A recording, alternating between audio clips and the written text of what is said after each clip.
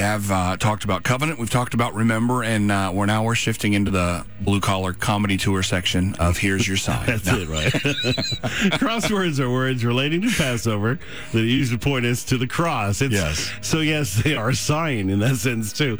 But sign, the word sign in English, oh, my goodness. Talk about powerful words. Listen to Exodus 12. On that same night, I'll pass through Egypt and strike down every firstborn of both people and animals, and I'll bring judgment on all the gods of Egypt, little g. I am Yehovah. The blood will be a sign on the houses where you are, and when I see the blood, the sign, I will pass over you. And that's where we get the word, or at least the translation that we have of Passover. The blood, by far, and it's going to be one of the crosswords, of course, is the most important part of Passover. Whether it's in Egypt from a lamb or on the cross, the Lamb of God, only blood can deal with sin.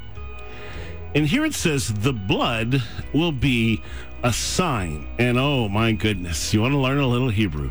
That word sign is 3 letters. Every root word in Hebrew is 3 letters. So it is easy in that sense. Everything about it is tough, but that is. And you could pronounce that word oath, kind of like oath. It means an agreement or a token. In Hebrew, it's spelled Aleph, Vav, Tav. If you have Aleph, Tav in a word, front and back, you have, combined as a word at least, it occurs about 7,000 times in the Tanakh, the Old Testament, most often as part of covenant events where God is directly involved. It's often used in a grammatical way to point to the object of a sentence. And so for the Jews, that's all it is. But mostly, well, I take it back. There's some rabbis, ancient rabbis, that said there's more to this word. But mostly, it's used with the name of God, Yehovah, to indicate the presence of God, specifically intended to reveal the Messiah. It's that word is just shining bright, saying Messiah, Messiah, Messiah. The addition of the Vav between the Aleph and the Tav uniquely identifies this blood and sign with the Messiah, the first and the last, the Aleph and the Tav. Even though it's a real lamb and the blood from that lamb, it speaks uniquely of the Messiah. And this tiny word, you can't notice in English, is attached to every sign of every covenant to show that it's prophetically pointing to the future Messiah. It is just mind-blowing how significant that word is. It's the same word God uses with Noah when he made the rainbow as a token of his promise not to flood the earth again. It's the same word he used with Abraham about circumcision. It was a token of the covenant. It's the same word that he used with Moses when he first met him at Sinai and said this mountain is a token and promise that he would be with him in Egypt and that he'd bring him all of Israel back to Sinai. I'm sensing a theme. I mean to tell you, it's the same word he used for each of the plagues he sent on Egypt. He said, here's your sign. So there's your connection there for your blue collar. They were signs and wonders. That's oath. Exodus 13 lays out the command to keep the feast of Pesach. And you shall tell your son in that day, saying, this is done because of what Yehovah did for me when I came up from Egypt. It shall be as a sign to you. Now here's the rest of the verse. On your hand and as a memorial between your eyes, that Jehovah's law may be in your mouth. For with a strong hand Jehovah has brought you out of Egypt. So our testimony about the blood of the Passover, Jesus, is the sign or oath or agreement that we keep by telling and remembering. That's how we take that blood that they had and put it on the door of our heart. It requires our actions, our thoughts, and our words. That's the testimony. This whole remember me and doing Passover, talking about it, that's part of that. That's what he was talking about. Later, when God tells us to sacrifice a lamb, this word oath that reappears again, and it's a huge part of Passover. The blood will be our sign or token of agreement between me and you on the houses where you are, and when I see the blood, I will pass over you. Now, the Hebrew root words here are Pesach, which means to pass, and Alechem, which means over. So Passover, Pesach Alechem.